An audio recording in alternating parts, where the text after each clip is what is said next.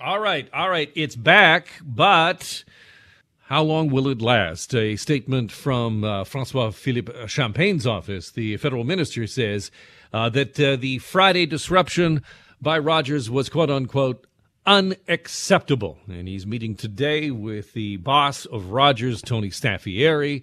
Here's Tony Staffieri explaining what he believes went wrong. We've narrowed the cause to a network system failure.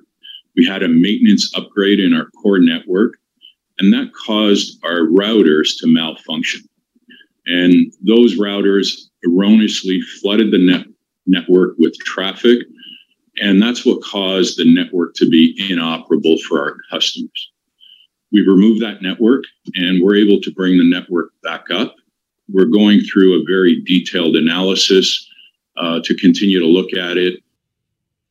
Now, the outage on Friday morning, that began Friday morning, lasted at least 15 hours and knocked out access to healthcare, law enforcement, banking services. The impact was widespread. I'm wondering what happened for you. What did you go through on Friday? And did you hear what Tony Staffieri was saying there about what they believe the cause to be an upgrade? An upgrade? Keep in mind that it was just last April that there was a wireless outage nationwide from Rogers that lasted 16 hours. Why? What happened?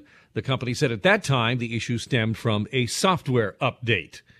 So, and again, this system, well, we're gonna upgrade our system, and the thing goes down.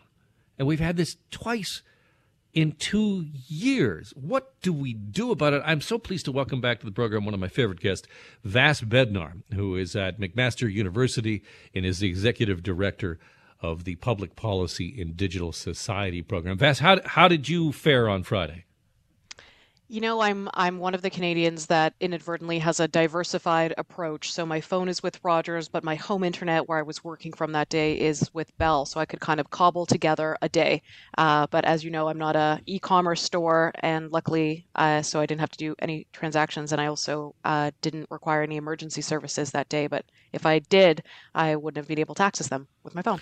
Yeah, no, weirdly, I have the same system where I have home internet not provided by Bell. I was actually off on Friday, so I didn't have to try and work my way through actually doing my job, because it was incredibly difficult for those who were here in the newsroom trying and work. But what as you watch it sort of unfold on Twitter, those who had access to the internet complaining about it, I mean, what was your key takeaway from it?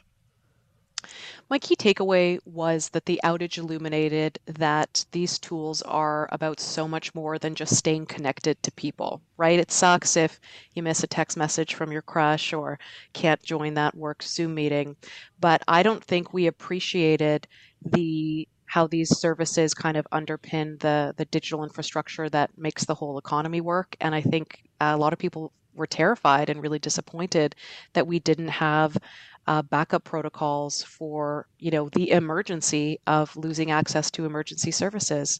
We need to do better at that, and we can.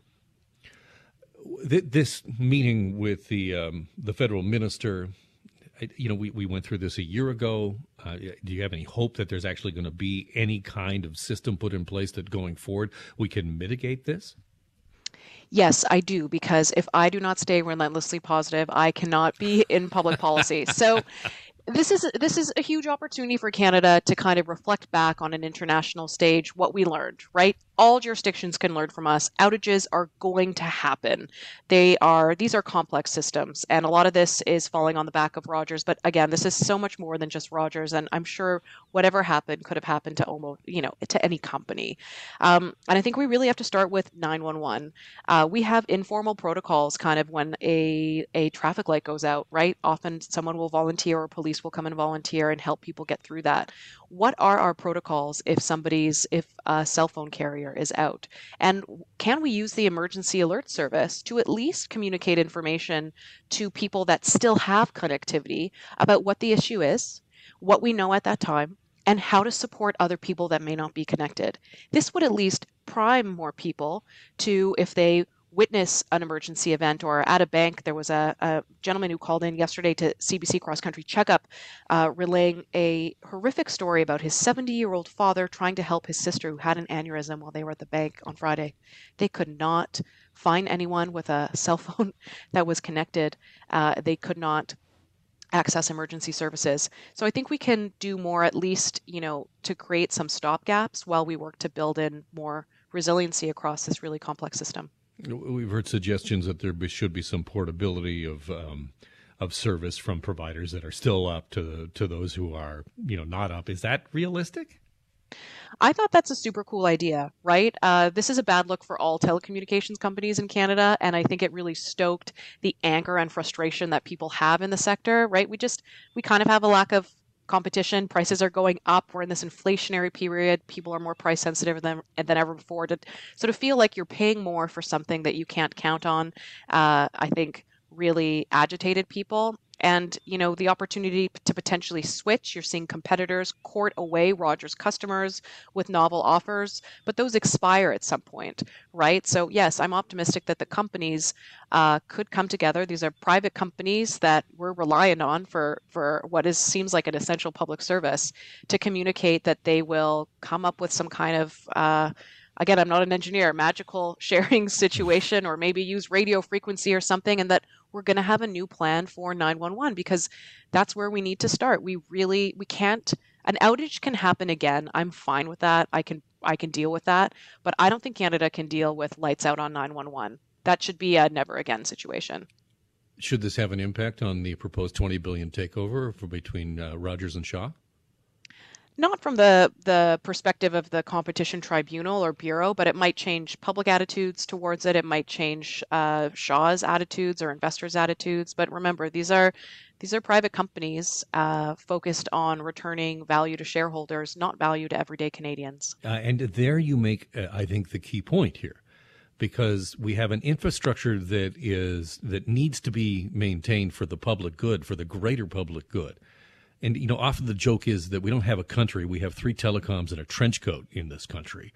So what do we do to ensure public oversight that it is not all about the bottom line and the returning value to shareholders, but it's actually about creating an infrastructure that serves people?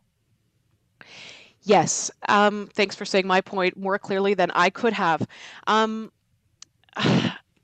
How do we get there? I mean, the federal government's open right now to taking feedback on a new proposed policy direction.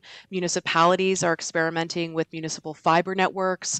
We've got low orbit satellites. There's a Quebec agreement with Elon Musk-owned Starlink. There's actually lots going on in little ways where iterating and innovating that we can kind of pump up and continue to build out this system and continue to evolve it so that it better serves Canadians. And that's what keeps me optimistic. That and getting to come on your show. Thanks, Vass. But the reality is that the administration, the government, the federal government has not shown itself to be interested to really diversify this sector. In fact, it looks like that this merger is going to go through, which is less competition.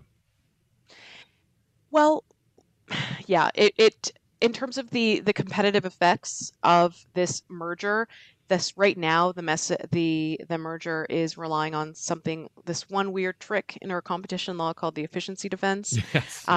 Right? But I think that efficiency defense, it's one thing to explain it to a competition tribunal, and it's another thing to rationalize it to everyday Canadians. And I think from the moment this proposed merger was announced, Canadians were sort of throwing up question marks and kind of shrugging and wondering how it made sense.